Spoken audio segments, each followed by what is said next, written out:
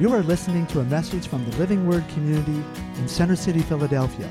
We are followers of Jesus Christ, called to love God and love people, to share Jesus and help people experience true life change that can only come from knowing Him. We hope that you enjoy this message today.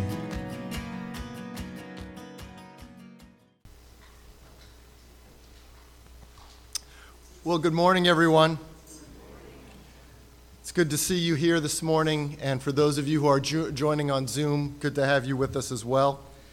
I want to share a story that actually has absolutely nothing to do with Proverbs, nothing to do with the sermon today. It's just a story that popped in my head when we were singing a worship song. Some of you will remember this story as I'm telling it. Others of you, it will be the first time you're hearing it. Back in the 90s and the early 2000s, as a church, Living Word, we found ourselves singing a lot of songs written by a very, very well-known worship leader, songwriter, worshiper. And I didn't know because I never really pay attention to who has written the songs that we're singing. We actually sang one of his songs this morning, and this is why it popped in my head.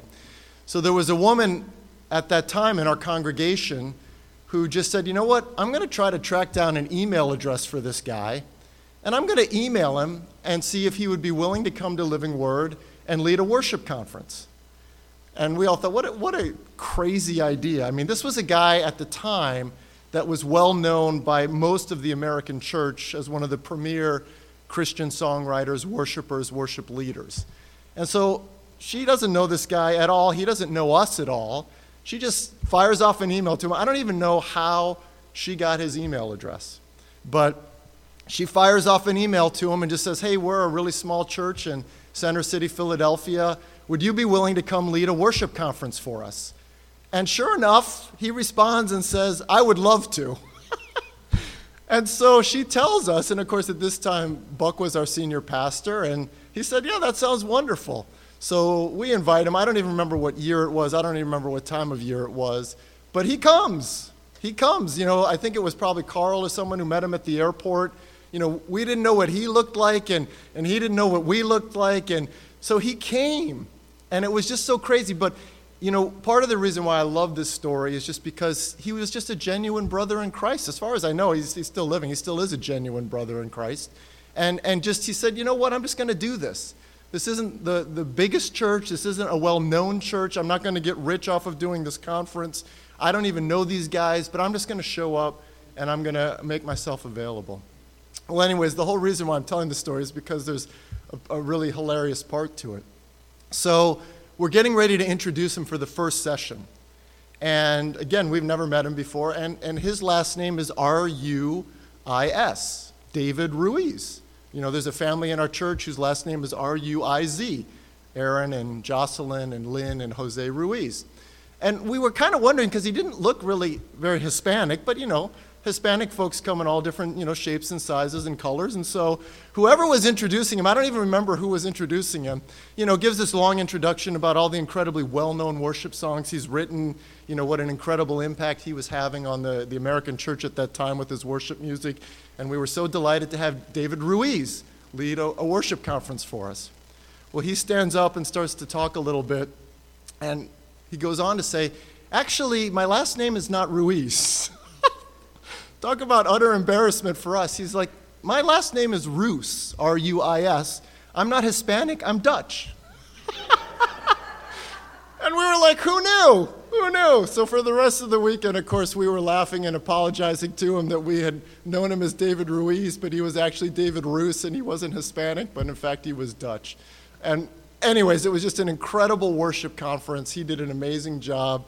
And we were singing a song this morning by David Roos, and that story just popped in my mind. And like I said, has absolutely nothing to do with the message, has absolutely nothing to do with the book of Proverbs, but it was just part of something that happened here quite a few years ago. And I just am thinking, you know, I'm going to try to reach out to that guy. I don't even know if it's possible, and ask him if he even remembers that crazy weekend he had with that strange conference in a small church in Philadelphia that didn't even know how to pronounce his last name. But anyways, let's pray, and let's get into some things that are a little bit more serious than that. Heavenly Father, we do want to thank you so much just for the fellowship and the blessing and the joy that you give us as sisters and brothers in Christ. And Father, I do just want to pray for our brother David Roos, and I don't even know what he's up to now. I don't know if he's still writing worship music, what he's doing, but I just pray you would bless him, Lord, because what an incredibly amazing heart you gave to him, his willingness to come here. And I still remember so much of what he taught and how he encouraged us. But God, we just thank you. We thank you for those connections. And I was reminded also as we were singing that song of all the saints gathered around your throne, that God, one day all of these stories will be told. They will be told for all eternity. As we, as your sons and daughters and sisters and brothers with one another, spend all eternity at your throne, Lord Jesus. Spend all eternity at your throne. And just, of course, we are worshiping you. And of course, we are glorifying you.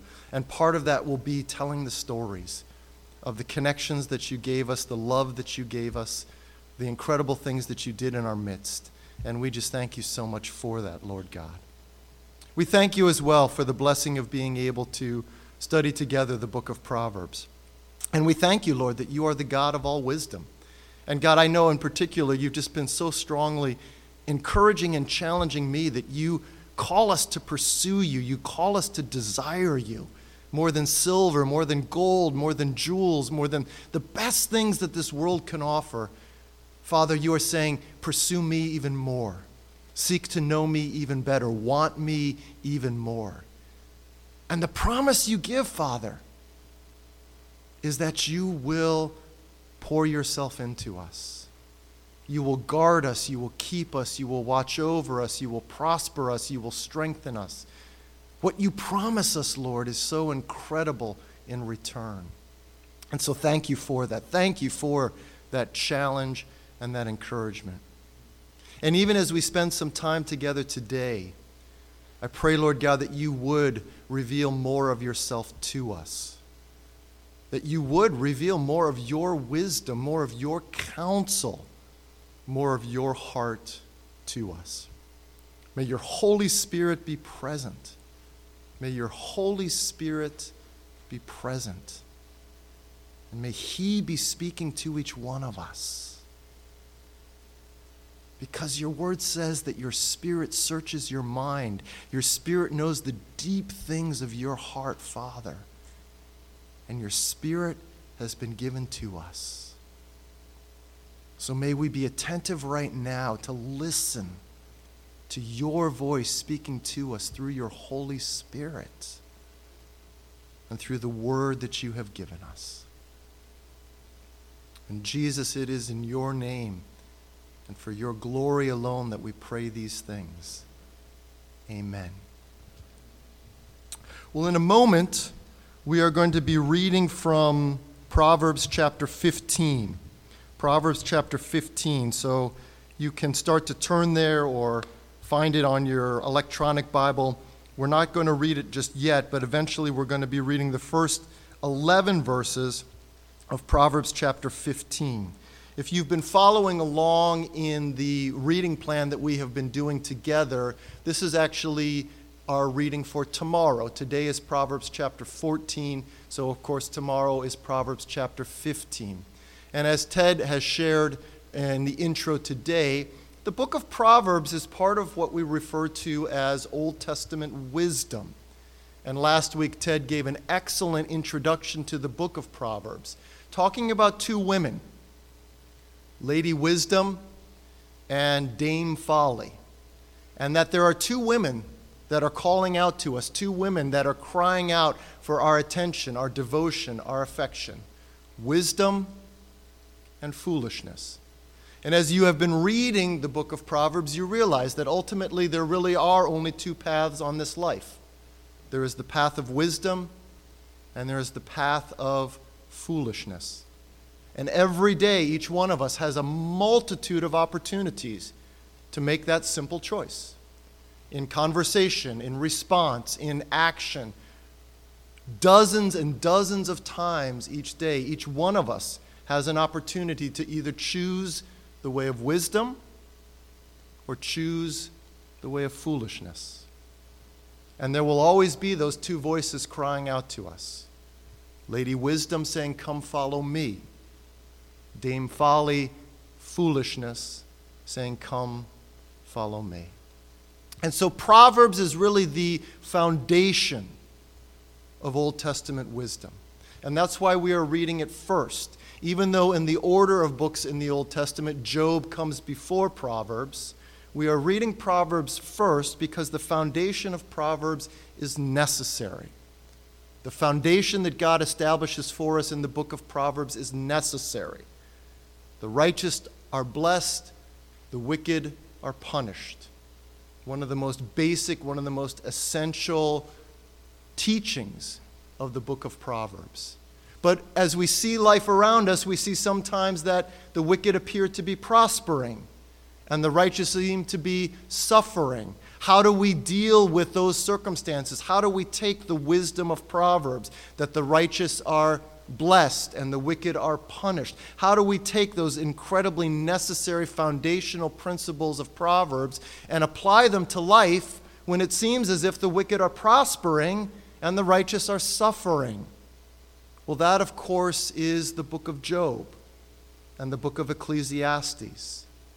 You see, God and Scripture doesn't duck that question. God and Scripture actually fully embraces that question. But first, before we can handle those challenging circumstances, we have to let the Lord establish in our hearts that foundational wisdom of Proverbs. That there is a God who is overseeing all of his creation. He is good, he is just, he is fair, he is righteous, he is holy. He does know what he's doing, and he does have the final say in everything that takes place. It's so important that we let the Lord establish that in our hearts. And that's what the book of Proverbs does. And that's why the wisdom that Proverbs offers is not simply intellectual ability. Intellectual ability is part of the wisdom of Proverbs. But as we know, the wisdom of Proverbs is far more than intellectual ability. God is not ultimately concerned what your IQ is. He's not ultimately concerned with how well you will do on a quiz show, how many facts you know. He's not ultimately concerned what your GPA was. He's not ultimately concerned what school you went to. These are things that play a part, but that's not what he's ultimately concerned with. Even though mental ability is part of biblical wisdom, it's not the heart of it. The heart of biblical wisdom is moral. The heart of true wisdom is acknowledging that there is a God. In Proverbs chapter 1, we saw the fear of the Lord is the beginning of knowledge. Not getting 1,600 on your SAT, not having a 4.0 GPA, not getting into Harvard or Yale, but it's the fear of the Lord that is the beginning of knowledge. And later in the book, we hear a very similar refrain. It's the fear of the Lord that is the beginning of wisdom. And so the wisdom that God offers us is a little bit different than how the world would define wisdom and knowledge. And so we are not pursuing human wisdom. We are not pursuing human reasoning. We are not pursuing understanding what the most elite of PhD holders in this world are talking about. We are pursuing the God of all wisdom. And at times, the wisdom of God will turn on its head the wisdom of man. And I believe the Apostle Paul, when writing the Corinthians, captured this so powerfully. He said, Jews demand a sign, and Greeks seek wisdom. The Greek world at the time of Jesus and at the time of the early church, they were known for their philosophy. In fact, even now, most of you couldn't say much about philosophy, but you've probably heard of Aristotle and Plato and Socrates, some of the most greatest philosophers from a human standpoint this world has ever seen. So the Greek-speaking world into which Christ came, the Greek-speaking world into which the New Testament church was planted, was a world that loved philosophy, was a world that loved wisdom. Jews, they demanded a sign. They asked Jesus, give us a sign that verifies your authority to teach us. But Greeks, they demanded wisdom.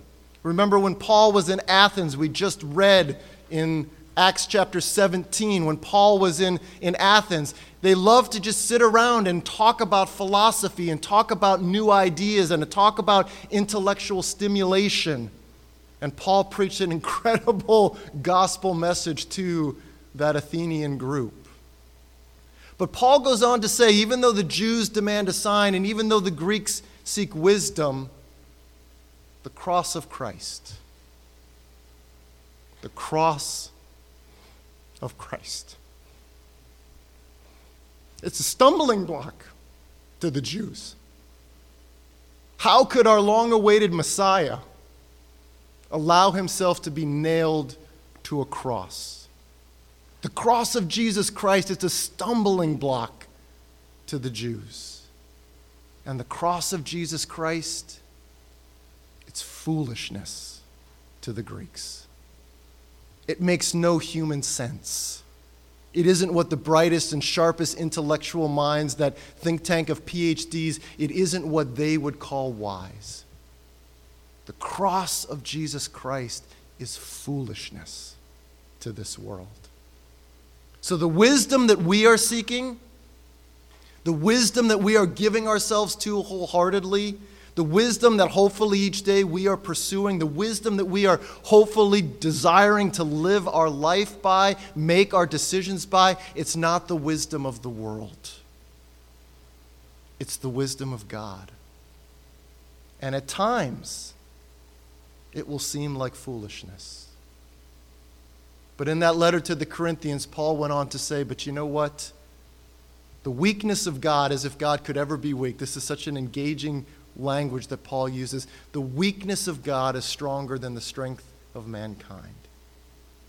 And the foolishness of God is wiser than the greatest wisdom of humanity. This is the God that we are seeking. And so what an incredible invitation that Proverbs gives us. What an incredible invitation that the God of all creation gives us. He's saying, come know me. Come learn me. Come learn my ways. Come understand me. Come know my heart. Come know my counsel. Come pursue me with all that you have. More than anything this world can offer you. Come pursue me. And you will be rewarded in ways that this world can never truly offer or understand. That's the invitation that we have here. You see, because the book of Proverbs basically says that each one of us is created by God. And each one of us is living in the world that God himself created as well. And the only way that we will navigate this life, the only way that we will live this life with any measure of success, is to acknowledge that God has created it all and to acknowledge that God has made each one of us. That's what Proverbs says. Because it's God himself that establishes the rules for how his creation works. It's God himself that says this is what should be done and this is what should be avoided. And that's the book of Proverbs. That's the book of Proverbs. So how many of us are willing and wanting to pursue this God? How many of us are willing and wanting to say, God, I want to know you better. I want to understand you better. I want to know your heart. I want to know your ways. You made me, and you made the world that I live in. And the only way to live this life is to know you and to know you better. That's the invitation of Old Testament wisdom. That's the invitation that God gives us in the book of Proverbs.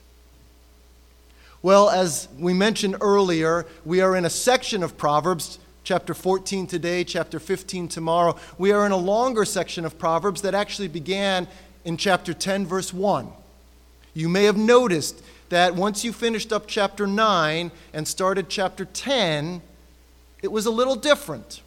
Chapters 1 to 9 were basically longer wisdom discourses or poems.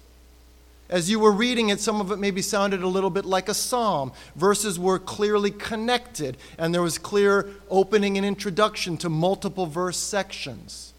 These are sometimes referred to as wisdom poems. But then in chapter 10, verse 1, we got to this longest section of Proverbs that actually runs through chapter 22, verse 16. we get to single verse Proverbs. They're incredibly, incredibly brief. And each one actually stands alone. And so you read one, and it's incredible truth. And you read another, and it's incredible truth. And you read another, and it's incredible truth. But initially, it may not seem like there's a lot of connection between them. So from Proverbs chapter 10, verse 1 to Proverbs chapter 22, verse 16, you have this longest of the section of the book of Proverbs, the single verse Proverbs. And they're incredibly brief. In Hebrew, some of them are only 6 words. Most of the time in English, it takes a lot more words to translate them.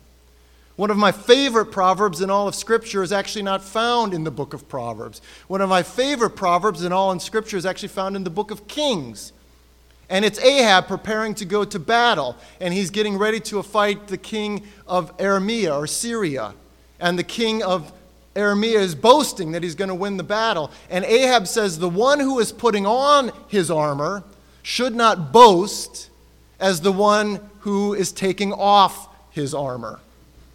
Now, it takes a lot of words in English to get that proverb out. The one who is putting on his armor should not boast as the one who is taking off his armor. Well, in Hebrew, guess how many words that is? 3. That's 3 words. And so, as we get to this section of Proverbs, 10:1 to 22, verse 16, these proverbs are incredibly, incredibly brief. And so what we see is that these proverbs, they don't take the time to talk about all the what ifs, all the what abouts. But wait a second, I saw this the other day, and wait a second, that guy said, no, Proverbs doesn't have time for that. Proverbs just says, boom, truth, boom, truth, boom, truth, boom. That's the way this section of Proverbs speaks to us. Incredibly, incredibly terse. And that's intentional.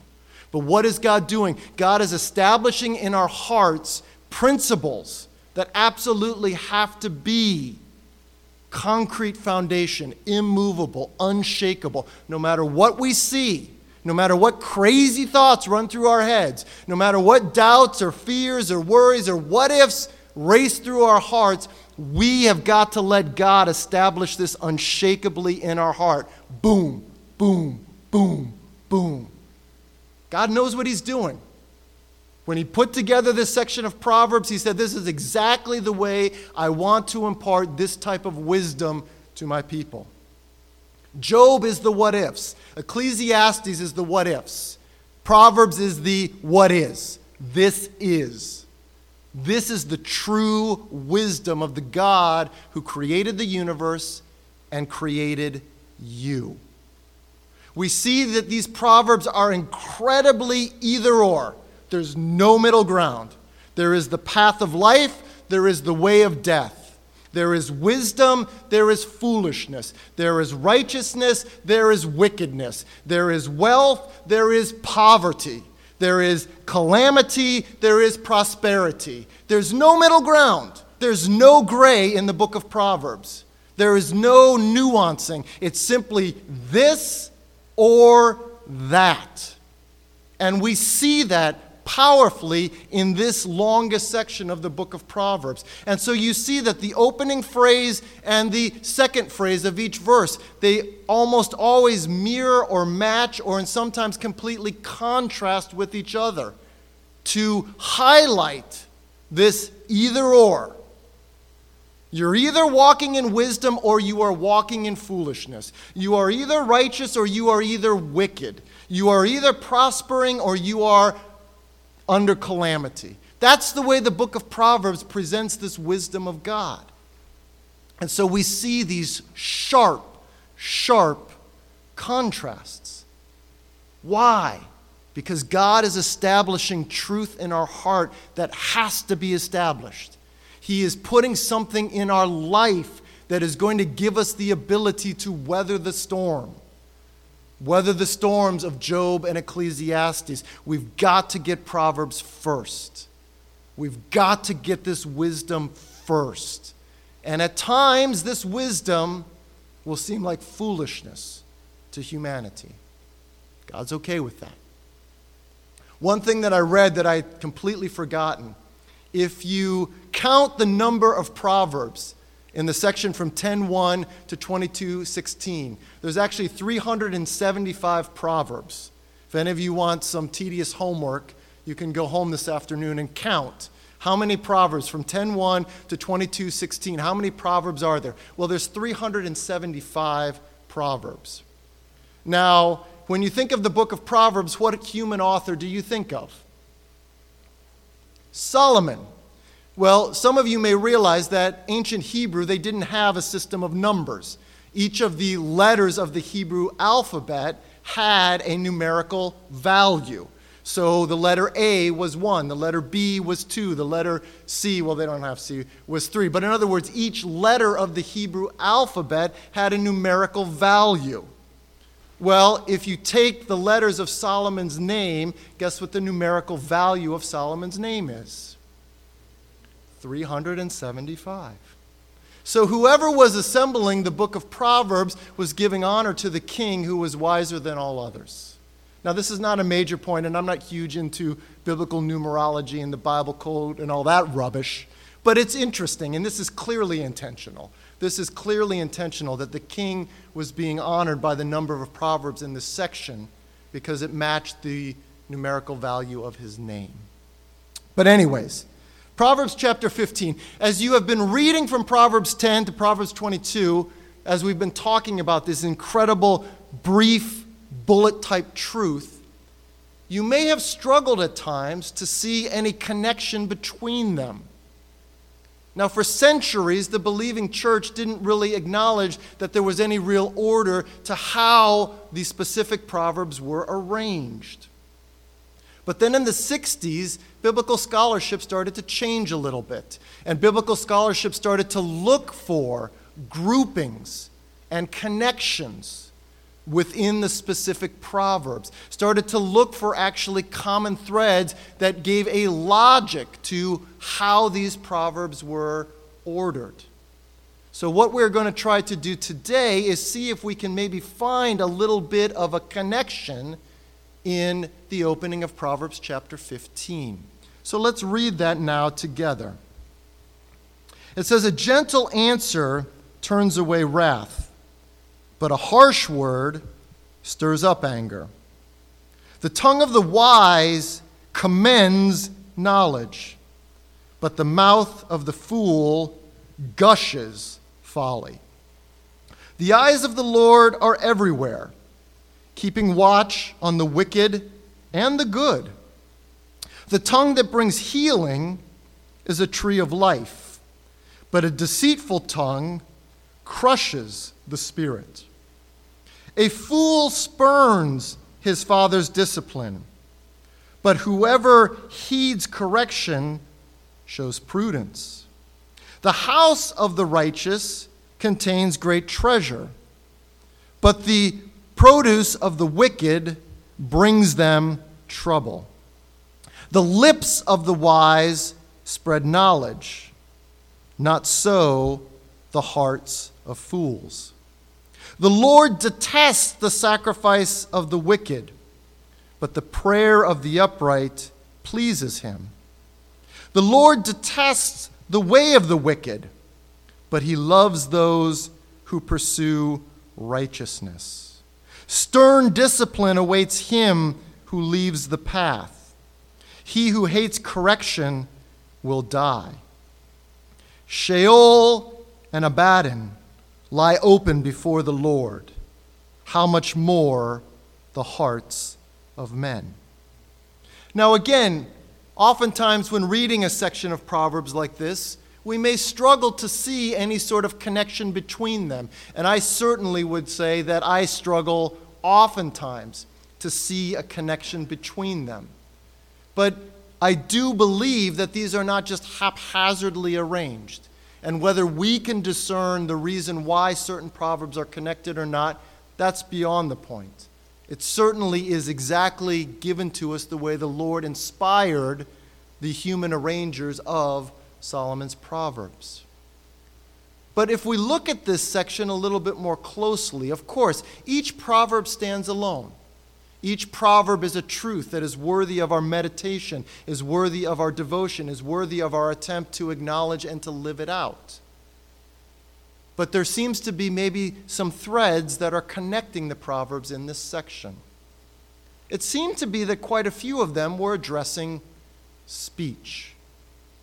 Proverbs 1, an answer, a word. Proverbs 2, the tongue, the mouth. Proverbs 4, the tongue, and again implying the tongue. And Proverbs 7, the lips. So we see here that speech seems to be an incredibly significant and repeated part of the message of many of these Proverbs. And of course, we understand that speech is incredibly significant. What we say has incredible power. What we say influences. What we say has an impact. And the book of Proverbs repeats that. So this is not a unique section of Proverbs in talking about just how powerful and how influential our speech can and actually is. You know, when I was a kid, we heard something, sticks and stones may break our bones, but names will never hurt us. Well, that's a complete lie. Sometimes being beaten with a stick or being hit with a stone is less painful than the injuries that harsh words or sinful words or critical words, that kind of impact that words can have on us. So Proverbs repeatedly talks about how important and how powerful our words are. And here we see that specifically in 1, 2, 4, and 7. A specific focus on speech. Proverbs 1 says, a gentle word turns away wrath or turns away anger. But an offending word stirs things up. Now again, on its own, there's incredible wisdom in that. And each one of us have experienced that. And each one of us know that when our blood is boiling and when our frustration is growing, if we speak an offending word, the audience is probably not going to calm down. The audience is probably not going to say, oh, wow, yes, that's exactly what I needed to hear. Thank you so much. But in fact, we're probably just pouring gasoline on a fire. But the wisdom of God says actually it's a gentle word that turns away wrath. It's a gentle answer that turns away anger. And sometimes speaking a gentle word is one of the hardest things that the Lord asks us to do. But that's part of how we have speech that honors the Lord. Because speech that just stirs up anger, speech that just increases wrath, is not speech that honors the Lord. In fact, it's a gentle answer that calms a situation down. A gentle answer that de-escalates a conversation. That's the kind of speech that honors the Lord. Well, verse 2 continues to talk about speech that honors the Lord. Speech that honors the Lord speaks for us the wisdom of the Lord. But fools speak foolishness and speak folly and speak the wisdom of the world. So again, as we said, every day we have an opportunity to speak the wisdom of God. And that's kind of speech that honors the Lord. So when we're speaking God's wisdom, when we're speaking God's counsel, we are actually speaking in a way that honors Him. When we are simply just speaking foolishness, when we are speaking our own thoughts, when our own perspective, our own wisdom, we are actually speaking in a way that dishonors Him. And verse 2 actually says, the wise person esteems or values or treats very carefully wisdom or knowledge. Is that the way you speak? When you speak, are you putting a high value on speaking what is wise? Are you putting a high value on speaking what is true? Or are you simply speaking to get your own opinion out there? Are you speaking simply to influence the hearer in the way that you want them to be influenced? Well, that's not speech that honors the Lord. Speech that honors the Lord treasures, values, esteems the wisdom and the knowledge of the Lord. Does that typify your typical conversation? That's what Proverbs 2 is putting in front of us. Proverbs 4 talks about just how powerful our speech is. Because what it actually says is that we have the ability to heal with the words that we speak. Now, Jesus is the great healer. We know that. Jesus touches, Jesus speaks, and physical ailments, sicknesses, diseases, they disappear. Jesus is a healer. So speech that honors Jesus heals. It actually says that healing words are a tree of life. You have the ability simply with your mouth, with your lips, with your tongue. And you see how Proverbs is using all sorts of different words there to describe our speech. You have the power to bring about the healing of Christ. In your conversations, if you are seeking to speak gently according to Proverbs 1, if you are seeking to speak the wisdom and counsel of God according to Proverbs 2, then you actually have the ability to bring the healing of Christ into the heart and the life and the soul of an individual. Because again, look at the reciprocal in the second part of verse 4. But a deceitful tongue or a perverse tongue crushes the spirit. You see, again, there's no middle ground. You're either using speech that honors the Lord and bringing the healing of Christ to a heart, or you're speaking offensively, derisively, deceitfully, perversely, and you're crushing the spirit of the individuals to whom you are speaking. There's no middle ground. There's no in between. It's either speech that honors the Lord, that's gentle and turns away wrath, that relishes, embraces, enjoys the wisdom of God, that actually brings healing to the heart and the soul of individuals who need the healing of Christ. Or there is speech that stirs up anger. Yeah, you got the last word, but man, you really made that hard situation worse. There is speech that just bubbles forth your own wisdom, your own perspective, your own wants, just the folly of human wisdom. And there's speech that crushes the spirit. So how are we speaking? How are we speaking? So you see here now, each one of these proverbs absolutely stands alone.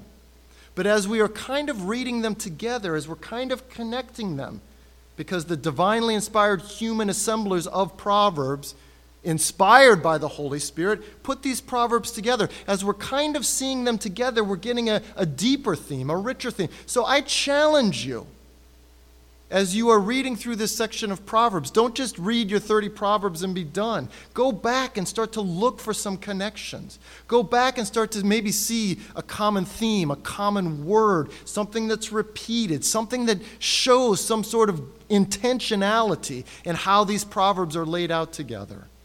I don't think it's absolute. I don't think there are clearly marked, a conclusion. But they're there. And look at, even as we're looking at 1, 2, and 4 together, we're seeing sort of a depth to understanding how God wants us to speak. The power of using words that honor Christ. The power of responding gently and diffusing wrath. The power of speaking the counsel of God. The power of speaking words that bring healing, that literally are a tree of life to those who hear it. Well, we understand that human speech is not just one way. If you are ever in a conversation that's just one way, either you are the one way or you are getting a little tired of the one way.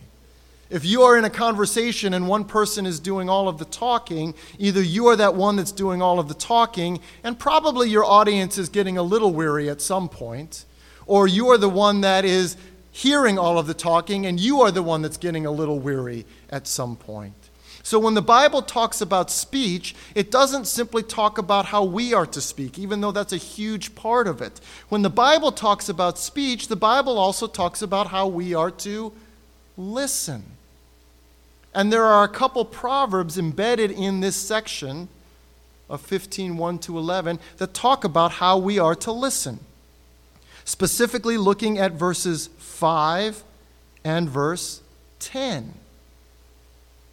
You see, Proverbs 15:5 and Proverbs 15:10 talk about how we are to listen to a certain type of speech. And that certain type of speech is probably one of our least favorite types of speech. Look at Proverbs 15:5. It says, "A fool spurns his father's discipline or correction or warning. But whoever heeds the rebuke or the reprimand shows prudence or gains craftiness." So again, being corrected, being told that you are wrong, being disciplined, being warned, being rebuked, not usually our favorite type of conversation to receive. In fact, most of us probably, when we hear that type of speech, immediately respond and start thinking, no, that's not me, yeah, but, or starts to give an excuse. But you see, what Proverbs is doing here, as it does throughout the entire book of Proverbs, is say that the wise person, when it comes to speech, the wise person speaks a certain way, but the wise person also listens a certain way. And over and over and over again, not just verses 5 and 10 here, over and over again, the book of Proverbs says the wise person listens. The wise person hears correction, hears rebuke, heeds warnings. Now, of course, not every rebuke that you receive is from God. Of course, there's a lot of sinful people out there that are saying a lot of sinful things. But that's Job and Ecclesiastes. You see how quickly our hearts want to race to Job and Ecclesiastes? How quickly our hearts want to race to the what-abouts, the what-ifs, yeah, but you don't understand? No, we've got to get Proverbs in place first. You see, because if you are genuinely willing to listen to correction and rebuke, then God will give you the ability to discern which ones really are from Him and which ones are not.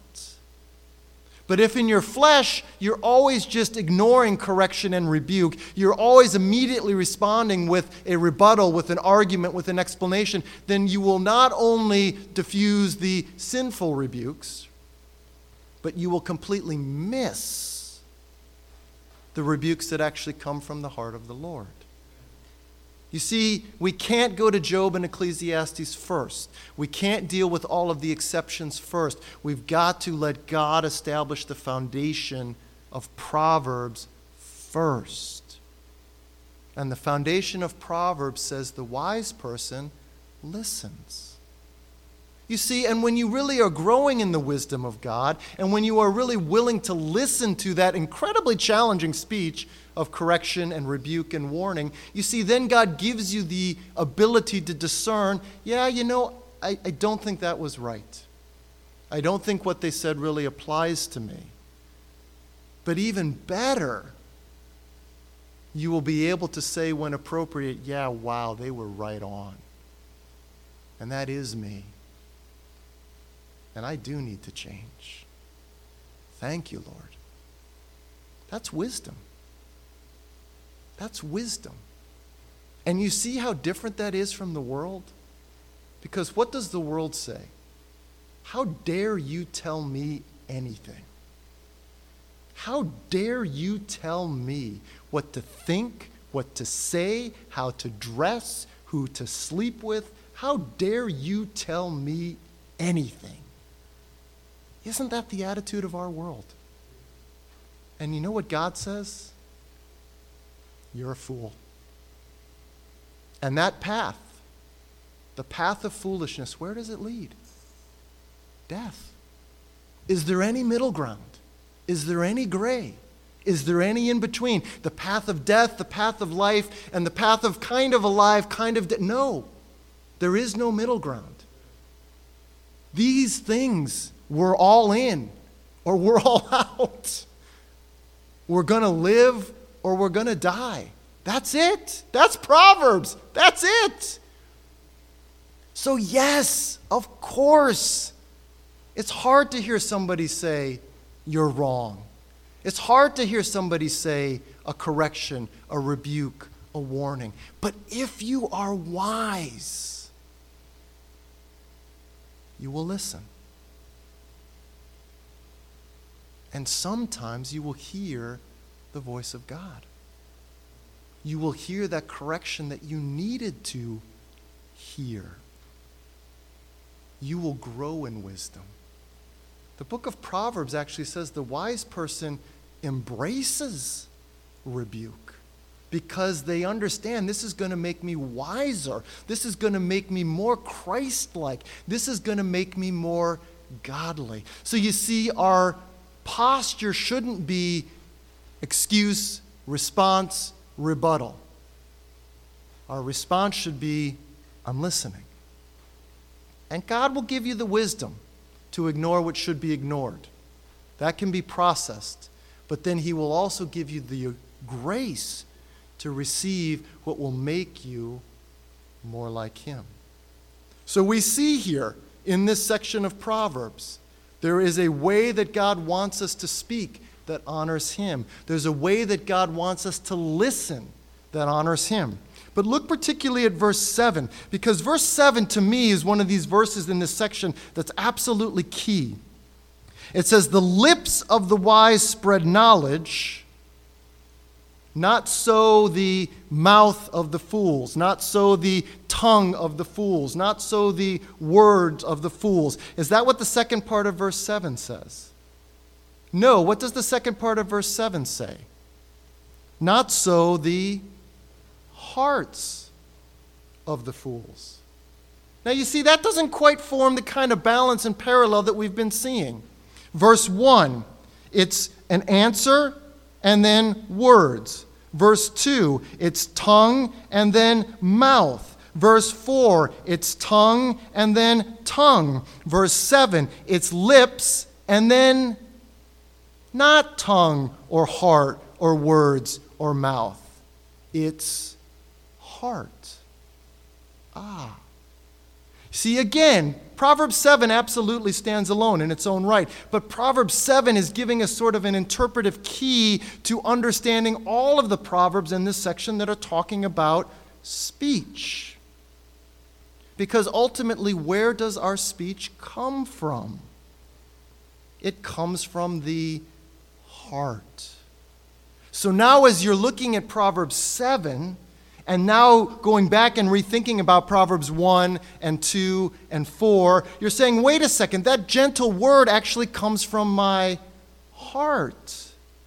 Those words of wisdom, they actually come from my heart. Those words that heal, they actually come from my heart. Those words that the Lord delights in, they come from my heart.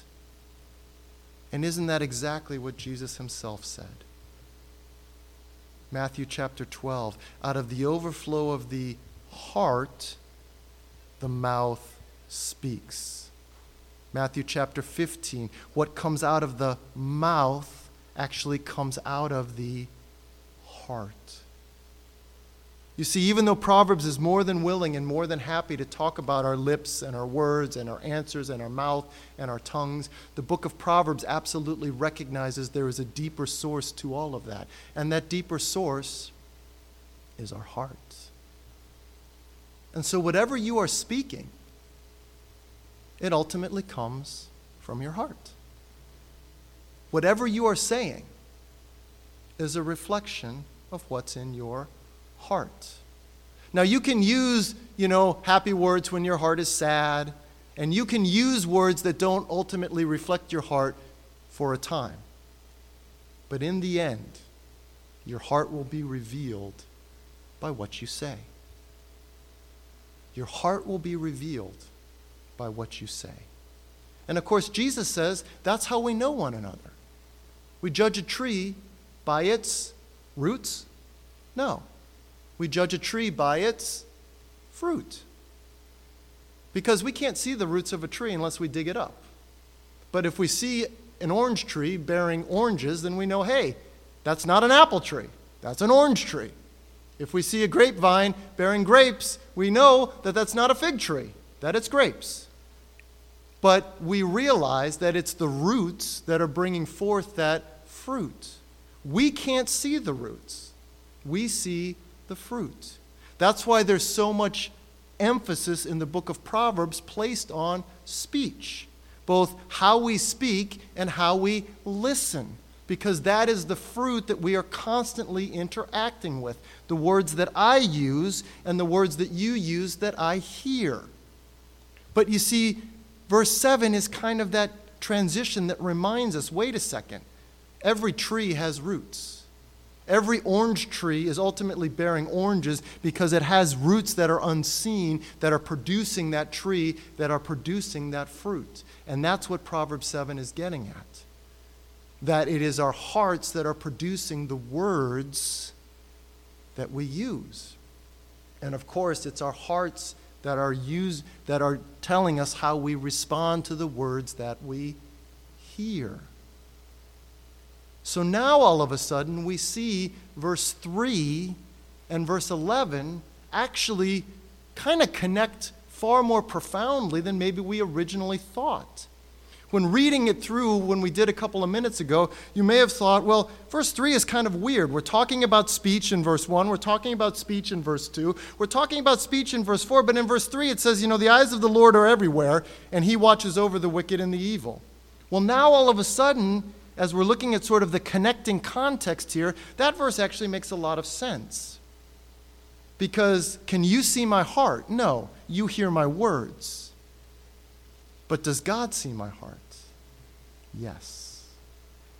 So you see, verse 3 is actually saying God sees the heart behind every word.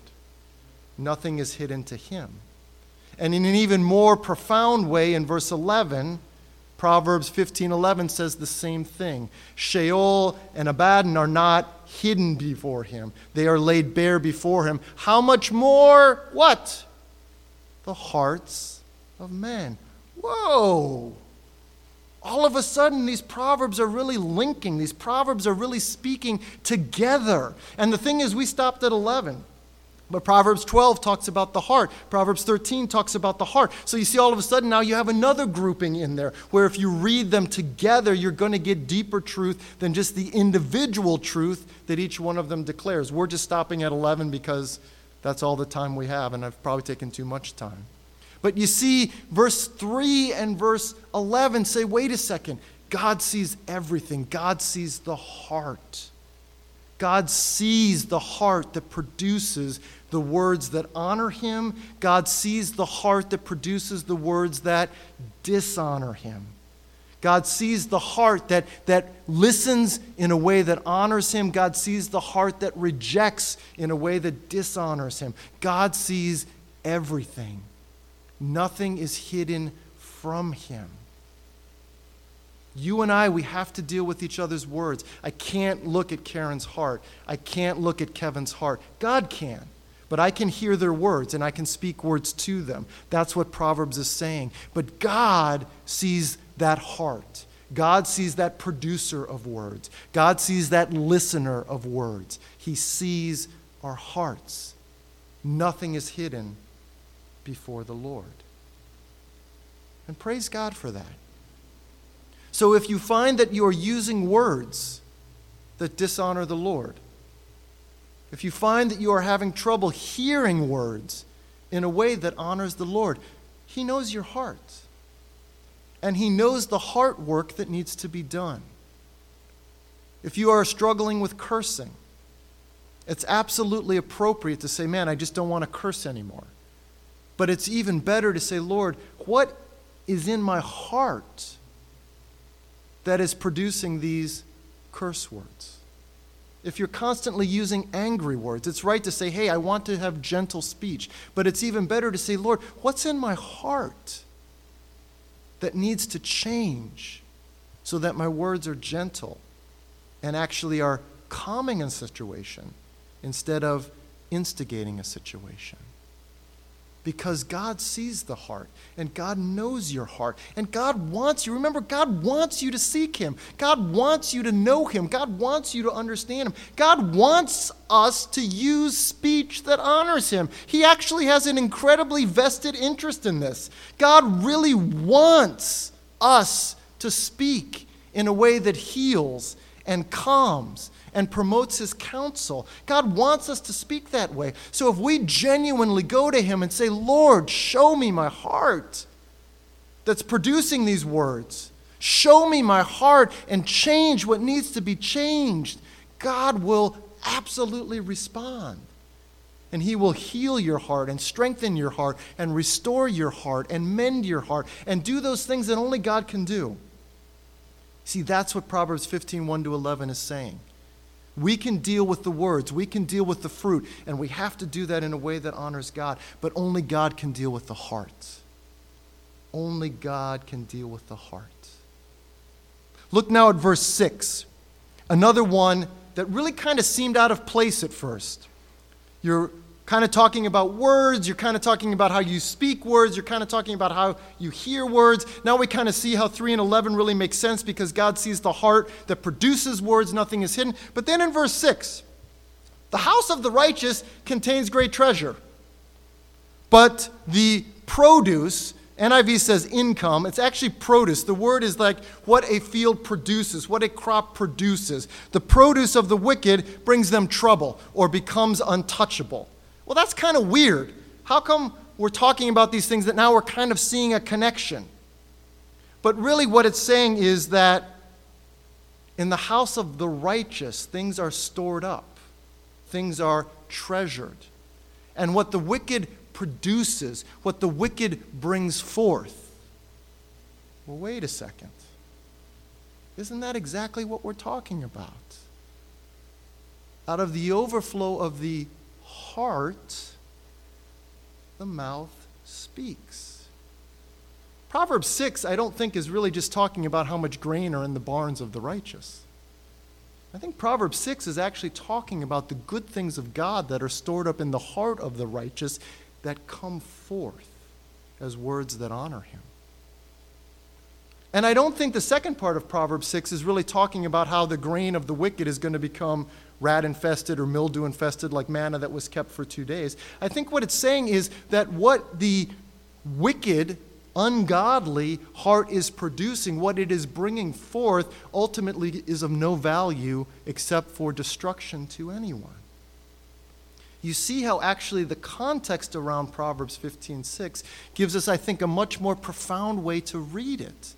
I don't think really Proverbs 15:6 is talking about how much grain is in the barn of the righteous and how much grain is going to rot in the barn of the wicked.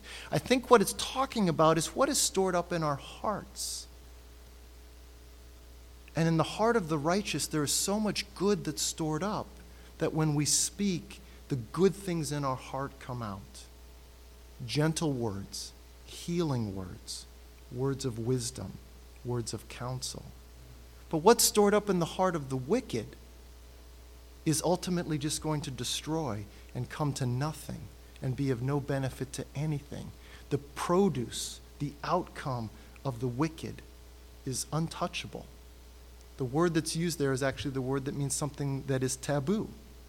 When Achan took what was not allotted to him in Jericho, that word that was used there, this is taboo, this is untouchable. That's the word that Proverbs 15:6 uses.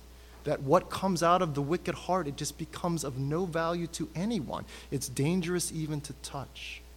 But you see how trying to read Proverbs with some context is really giving us an incredible view into what Proverbs 15:6 is really talking about.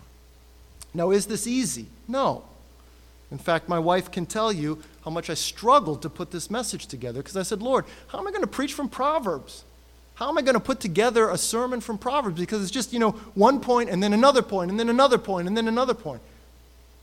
But if you take some time, and if you really try to read these single verse Proverbs in the larger context in which they find themselves, you may start to see some connections. And what you will actually see is that they are informing you on how to read the Proverbs that are closely associated with them. And now we're growing even more in the wisdom of the Lord, which is ultimately what I hope we each want. Let me just close by looking at one more verse that we haven't looked at. Well, verse 9, quickly, I apologize. We haven't looked at verse 8 or 9.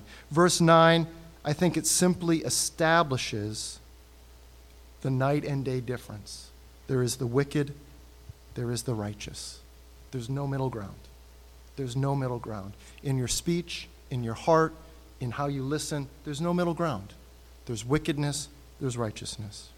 But in verse 8, the Lord detests the sacrifice of the wicked. Well, why? Why does he detest it? He doesn't say why. Remember, Proverbs doesn't have reason for long explanations and long what-ifs. But if you had to make a guess based on what we're saying, based on the context that we're looking at in verse 8, why does the Lord detest the sacrifice of the wicked? Well, it could be, like Malachi said, maybe he's giving a blind sheep or a crippled goat. It could be, but probably what the Lord detests is what? The heart of the sacrificer. So again, if you're reading Proverbs 15:8 in context, you're saying, well, the Lord detests the sacrifice of the wicked because of the heart that is not really aligned with him in sacrificing it. Sometimes the sacrifices of the sinful person were rejected because they were giving their worst. But I believe in Proverbs 15:8, what is actually being said is that the Lord detests it because of the sinful heart behind it. And then what about the second part of verse 8? But the prayer of the upright pleases him. Again, initially, why are we talking about that? Well, what is prayer? Prayer is speech. But as with all speech, what does prayer reflect? Prayer reflects the heart. So one of the most powerful, one of the most pleasing, one of the most effective, one of the most glorious aspects of human speech is prayer. It's talking to the Lord. He loves it. He loves it when you talk to him. He loves the heart that loves him, that produces the words that are part of our prayers. He loves it. It's pleasing to him. The prayer of the upright. It pleases him. He loves to hear from you. You're his daughter. You're his son. He's cleansed your heart. He's purchased your heart. He's purchased your life. He loves the words that come out of your heart when those words are directed to him. When those words are your prayers, your conversation with him. It's pleasing to him. The most powerful way that we use our lips is to lift up prayers to the God who has cleansed our hearts. Well, anyways, I'm going to close there. I hope this has been helpful. I hope it has shed light on a bit more of the wisdom of God. But also, I hope it really helps you to read the book of Proverbs. It's going to take a little bit more time. It's not just going to be reading the 30 Proverbs of chapter 15 or the 30 Proverbs of chapter 16. It's going to be going back and saying, okay, Lord, what are some connections here? What are some repeated words, some repeated themes? How do these Proverbs interpret each other, influence each other? But it's worth the effort. Remember, we are to be pursuing God more than anything else. More than the greatest wealth and riches this world can offer. We are to be pursuing the wisdom and the counsel of the Lord. Any extra time you spend with him is worth it. Any hard work that you spend in seeking to understand him is worth it. As Proverbs says, you will be richly rewarded. Let's pray. Heavenly Father, we do just want to thank you so much that you are the all-wise God. You are all-knowing and all-seeing, and nothing is hidden from you. And even as we were talking about fruit and roots and hearing speech but not knowing the heart, God, you remind us of just how small and puny and tiny our knowledge and our perspective is. And how could we ever, ever, ever, ever think we know and see as clearly as you do? Because, God, you see everything. We don't. You know everything. We don't. And thank you for reminding us of that. It doesn't say that we see the human heart. It doesn't say that everything is laid bare before us. It says everything is laid bare before you, and you see the human heart. And so thank you for reminding us of that. And Father, thank you for reminding us that because you have changed our hearts, you have circumcised our hearts, you have given us the ability to speak words that heal and bring life and calm wrath and bring forth your counsel and wisdom. Every time we open our mouth to speak, we have the opportunity to do that. And I pray you would help us.